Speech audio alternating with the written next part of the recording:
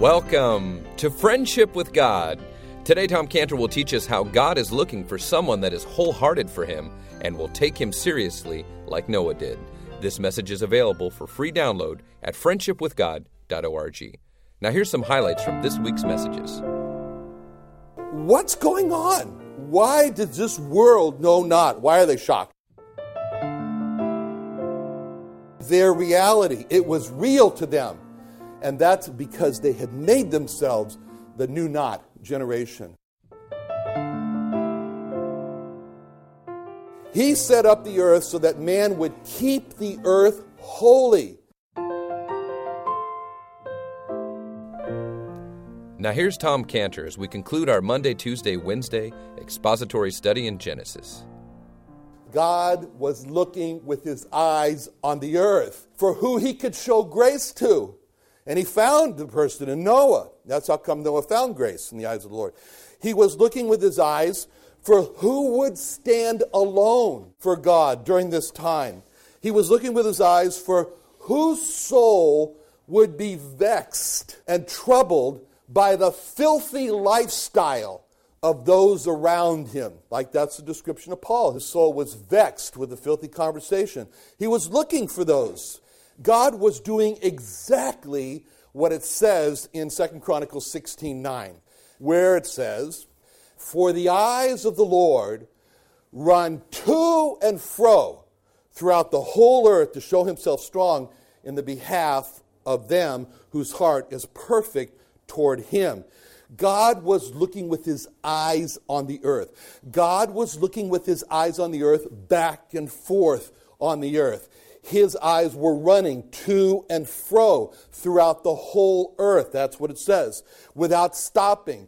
The great concentration God has. He's going back and forth and back and forth and to and fro and to and fro. And He's asking who, where. Let me find one man, one woman, one boy, one girl that's wholehearted for me. That's what He was doing. He was searching for that. Let me find one man, one woman, one boy, one girl that is 100% sold out for me, that's yearning for me with all of his heart and has got to have God. Let me find that person. And what does He do when He finds that person? What does it say He'll do when He finds that person? It says that He wants to show to the world. He wants to take that person and make him a trophy, a showcase for Him.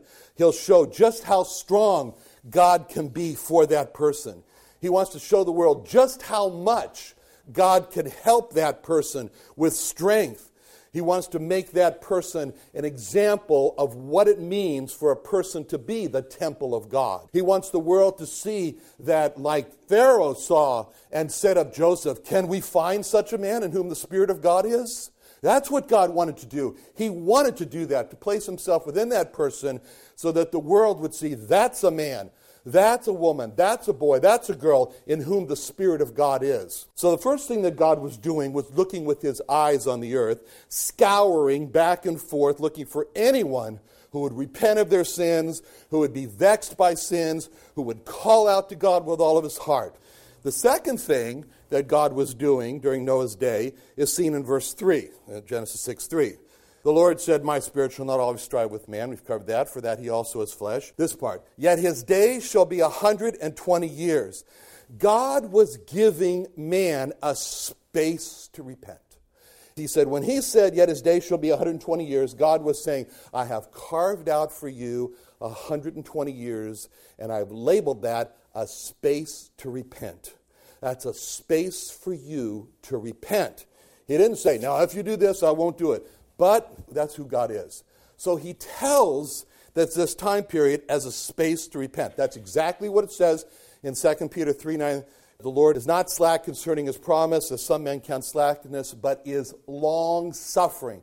That's what it means to be long-suffering, a space to repent. Why does He do that? Because He doesn't want anybody to perish. He wants everybody to be saved. He was being long-suffering. He was giving man the space to repent. When God told Abraham that his people would be in Egypt for 400 years, He told him in a context that went like this in Genesis 15:16. "But in the fourth generation they shall come hither again, for the iniquity of the Amorites is not yet full." don't have the impression that God is sitting back there and says, I just can't wait for them to fill up their cups so I can smash them. That's not God. God was saying this, that he was giving the Amorites a 400-year space to repent.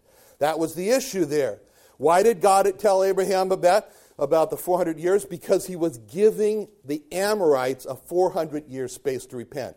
When the Lord Jesus Christ was walking on his road of sorrows to the place where he was going to be crucified, there was following him a group of Jewish women, and they were crying, and what he did to them is very interesting in Luke 26, because this group of women he turned around and addressed.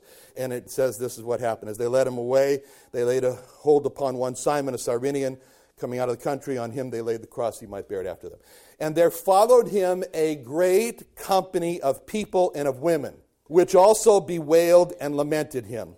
But Jesus, turning unto them, said, Daughters of Jerusalem, weep not for me. And you think to yourself, how can you say, weep not for me? This man is condemned. He's going to be crucified. He's going to be tortured up there. Can't even hardly walk. Someone has to carry his cross. He said, don't weep for me. He said, weep for yourselves and for your children. For behold, the days are coming in the which they shall say, Blessed are the barren and the wombs that never bear and the paps which never gave suck. Then shall they begin to say to the mountains, Fall on us, and to the hills cover us. See, he told them, don't cry for me, because I see what's going to happen to you and to your children, and you need to cry for yourself and for your children. He said the judgment was going to come to Jerusalem, and it would be so bad that people would beg mountains to kill them. He said, that's how bad it's going to be. And that's exactly what happened. How long? 40 years. From the time of his crucifixion until Titus destroyed Jerusalem, 40 years. Why did he say the days are coming? Why did he say that? Because just as he told Abraham that he was giving the Amorites a 400 years to repent, he gave to Jerusalem a 40-year space to repent from the crucifixion to the destruction of the city. And then after Jonah was vomited out of the big fish, the word of the Lord came to Jonah the second time. It says that in Jonah 3, 1 through 4, where it says, And the word of the Lord came unto Jonah the second time, saying, Arise, go into Nineveh, that great city, and preach unto it the preaching that I bid thee. I don't want you to miss that. God told Jonah, you preach the preaching that I put in your mouth. I'm going to tell you the words that you were to preach, and that's what you were to preach. That's what it means when it says, preach unto it the preaching that I bid thee. And then it says, So Jonah arose and went into Nineveh according to the word of the Lord. Now Nineveh is an exceeding great city of 3 days' journey. Jonah began to enter into the city a 1 day's journey, and he cried and said. And what he said was the preaching that God told him to preach. This was God's message, and the message was very simple. His message was, Yet 40 days and Nineveh shall be overthrown. That's what his message was. His message was not, if you repent or anything like that. He just said, 40 days and the city's going to be gone. That was the message that God told him to say. Well, if God was going to destroy Nineveh, why do that? Why did God do that? Because when he said, yet 40 days and Nineveh shall be destroyed, and that was God's message, that in 40 years would be destroyed. What God was doing there is he was creating for Nineveh a 40-day space to repent. It was a 40-day space to repent. Just as he gave the Amorites a 400-year space to repent, just as he gave Jerusalem a 40-year space to repent, he gave to Nineveh a 40-day space to repent. And here in our passage, he gave to the world before the flood 120 years space to repent. And the Ninevites did repent. And that's wonderful. And it says that they believed God, and they proclaimed a fast, and they put on sackcloth. And the king did it too. He took off his robe and sat in ashes. And make a long story short, God repented. And Nineveh was not destroyed. And that's why God gives the space to repent, because he wants to not judge. So what was God doing during the time before the flood? He was looking with his eyes on the earth back and forth for a wholehearted, 100% sold-out person to God. He was giving the earth a space to repent. And there's one more thing that God was doing during that time. And we see that in Genesis 3:13 through 19. where it starts off that passage in Genesis 6, 13 through 19. And that passage starts off with these words, "And God said unto Noah." God is calling to Noah. God is speaking to Noah. And this is what he's doing. God is busy. He's busy. God's very busy. Not only busy giving space to repent, he's busy going back and forth searching on the earth, and he's busy talking to Noah. And he says to Noah, "The end of all flesh has come before me, for he's filled with violence, I'll destroy them." Verse 14, he says, "Make this ark." And then verse 17, he says he's going to bring a flood of waters. Verse 18, he says he's going to make a covenant, and everybody who gets in the ark is going to be saved. But here's what God was saying to Noah. First, number one, God announced to Noah the flood was coming. God told Noah he is going to destroy the earth. That's what God did. That's in Genesis 6:13. "The end of all flesh has come before me," and he says, "I will destroy the earth." That's what he said. So he announces to Noah that he's going to destroy the earth. Number two, God explained to Noah why he was going to destroy the earth. That's also in Genesis 6:13, because he said it's filled with violence and it's corrupt. Number three, God commanded Noah to build the ark, and he gave very detailed instructions for how it should be. He commanded him in verse 14, "Make thee an ark of gopher wood," and he tells him all about it. And then number four, God made a promise to Noah. He made a promise to Noah that Noah and those that would go with Noah would be saved. That's what he said in Genesis 6, 18 through 19. "But with thee will I establish my covenant." It's the first time in the Bible this word is used, brit, for covenant. "And thou shalt come into the ark, thou and thy sons with thee, and of every living flesh, two of every sort." And the important words are, "to keep them alive with thee." That's the motto. To keep them alive with me. Noah could very well preach, "If you believe me and you come with me, you will be saved." To keep them alive with thee. That's what God was doing before the flood. That's what the world was doing before the flood. And what was Noah doing before the flood? Well, we've already seen. Noah was being righteous before God. In other words, he was the heir of the righteousness of faith. He believed God. He moved with fear and built the ark. So therefore, he had the righteousness that was accounted to him. Noah was being perfect in the sense of wholehearted. There was not a half-hearted bone in Noah's body. He was being wholehearted. That's the same word, perfect, that is described in Nehemiah's day when it talked about when the wall was complete. When the wall was complete around Jerusalem in Nehemiah's day, it uses the same word, Tamim, it says it's perfect. In other words, there was no holes in it. Noah did not have a divided heart. And the other thing Noah was doing, he was walking with God, as we've seen already.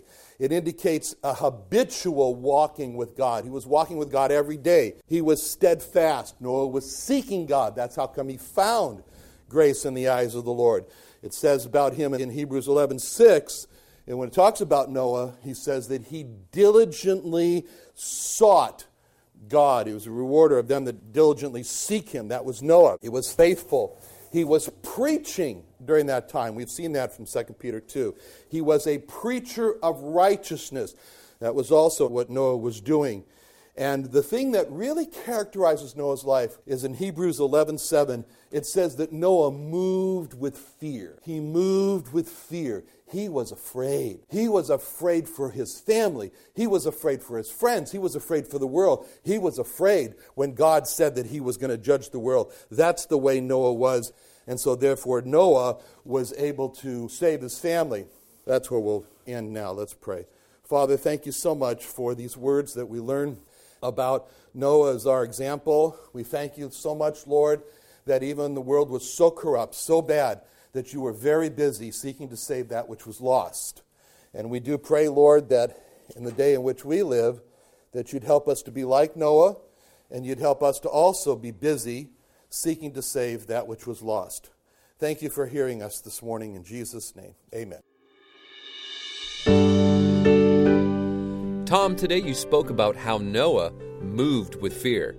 how does that apply to our relationship with God? Those are three great words, moved with fear. You know, there's a question that's asked in the Bible, how should we then live? You know, the answer is we should move with fear. And so in the first area, as you asked here, our relationship with God should be one where we move with fear. Why should we be afraid? He saved us for eternity, everything good, nothing to worry about, nothing to fear. But there is the verse in 2 Corinthians 5:10 that says, for we must all appear before the judgment seat of Christ, that everyone may receive the things done in his body according to that he hath done, whether it be good or bad. So how does that apply to us in our relationship with God? We move with fear. Why? Because we know when it says that we will all appear before this judgment seat of Christ, it means that we all know that we're going to sit down. There's going to be a day of discussion. There's going to be a day of reckoning. There's going to be a day of evaluation. There's going to be a day of rewards or loss of rewards. That's what it means when it says we shall all appear before the judgment seat of Christ.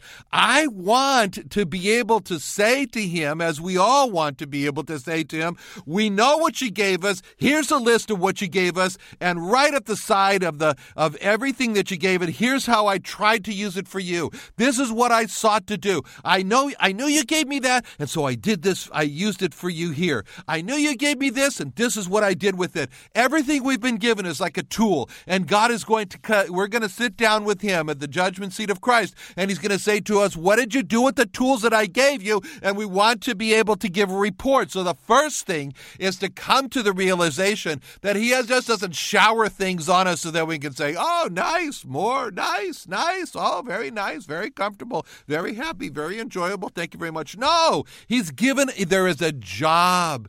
There is a job to be done. He said, my Father worketh and I works also, and he means you should work as well. And I've given you all of these opportunities here and there, money here and there, resources here and there, house, so forth and so on. I've given all those to you as tools, as tools for you to use for me. So how did you use them? That's the day that we're all going to come to. So we move with fear so that we don't want to say, well, yeah, the money you gave us, you should have seen the view from the Caribbean house I bought. Oh, was it beautiful? No, that's going to be very embarrassing, very shameful. We don't want to stand before him and have our works burn up so that in a pitiful position, in a pitiful picture, we bend over and so pitiful we try to sweep up all these ashes as we press them into his nail-pierced hand and say, here, Lord, this is all I got to give for you.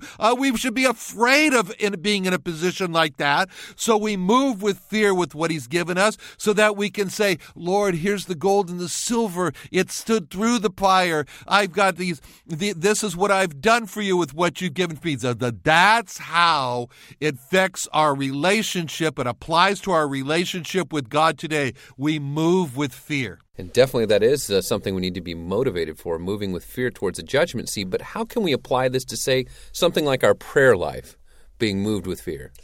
Yes, it's something is that we do not live in fatalism. In other words, what is going to happen has not been written in advance. Though God knows, he does not determine. He has given us a free will. And that's why he said in Matthew 7:7-8, ask and ask. He's saying, it shall be given to you. Seek, you will find. Knock, it shall be opened unto you. For everyone that asketh receiveth, and he that seeketh findeth, to him that knocketh it shall be opened. In other words, he's saying, who determines whether it will be given to you? Who determines whether you will find? Who determines what doors will be open? You do. That's what he's saying. You do. How? By whether or not you ask or not. By whether or not you seek or not. By whether or not you knock or not. Those are your decisions, he's saying. And if you ask, then you'll receive. Then it'll be given to you. If you seek, you'll find. If you knock, it shall be opened unto you. But it's your decision. And that's why he went back and he said, for everyone, every person who decides and every person who goes ahead with asking, they're the ones who receive. Every person who says, I'm going to seek. Every person person who follows through and seeks, he finds. Everyone who steps forward with the chutzpah and knocks with persistence, that's the one that it's open to. When he was with the woman in the well, he said something amazing to her. Along the same lines, he said, Jesus answered and said to her, if thou knewest the gift of God, and who it is that saith to thee, give me to drink, thou wouldest ask of him, and he would have given thee living waters. How do we move with fear in our prayer life? When he said, ask and it shall be given to you, in other words, if you don't ask, it won't be given to you, and that's really what he was saying in John 16:24, hitherto you have asked nothing in my name, ask and you'll receive, that your joy may be full. I'm afraid that I'm not going to ask for what I should ask, and I'm not going to give what he wants to give to me, that I'm not going to seek what I need to be seeking and I won't find it, that I won't knock where I should be knocking and it won't be open to me. And as he said to the woman at well, that brings a lot of fear when he says, if you knew, you would have asked and it would have been given to you, this living water. So in other words, he says, when he said in John 16:24, you've asked nothing in my name, I'm afraid. I'm thinking, the opportunities that it could be lost, I'm afraid of losing opportunities in prayer. So therefore, I move with fear and I ask and I think to myself, did I ask? Did I miss something? I'm afraid I missed something. See, I'm moving with fear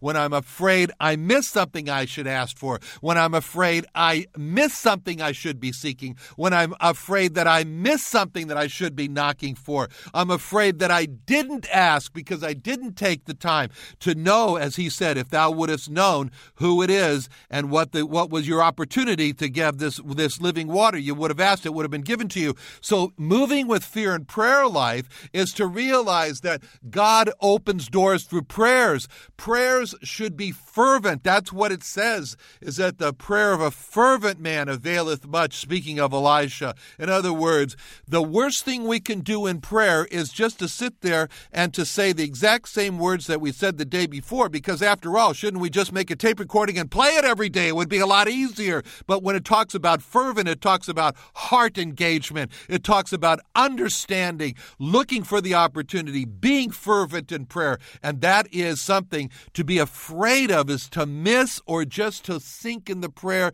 to just mindless repetition of words. And so we move with fear so that doesn't happen to us. Now, we've talked about the judgment seat, and we've talked about being moved with fear as far as prayer, but how does it apply with our relationship with the saved?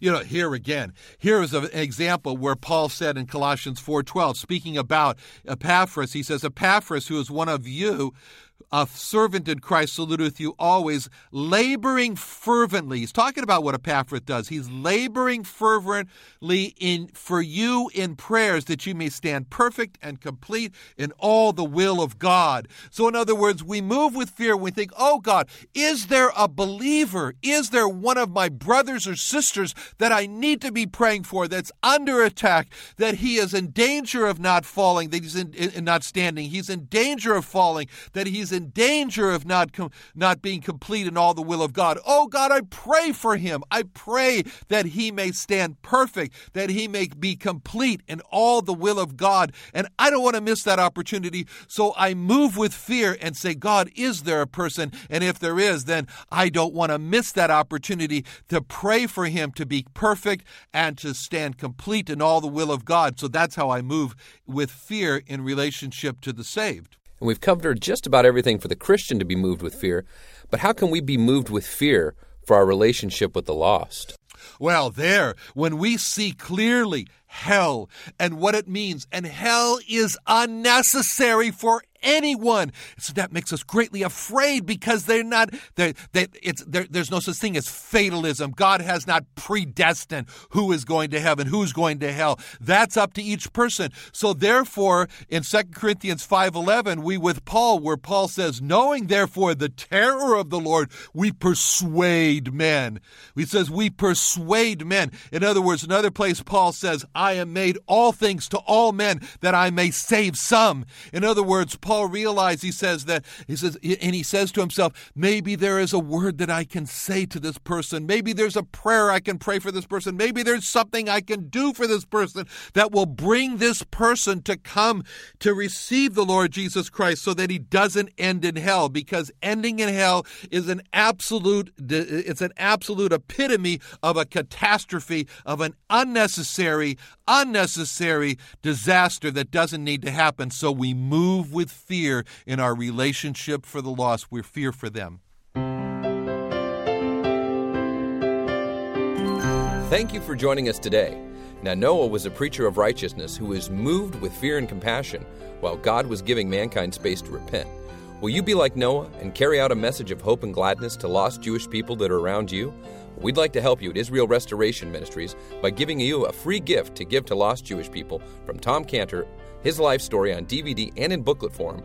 So we need you to call us directly today, and we'll give it to you free if you're going to give it to a lost Jewish person, or we'll mail it to him.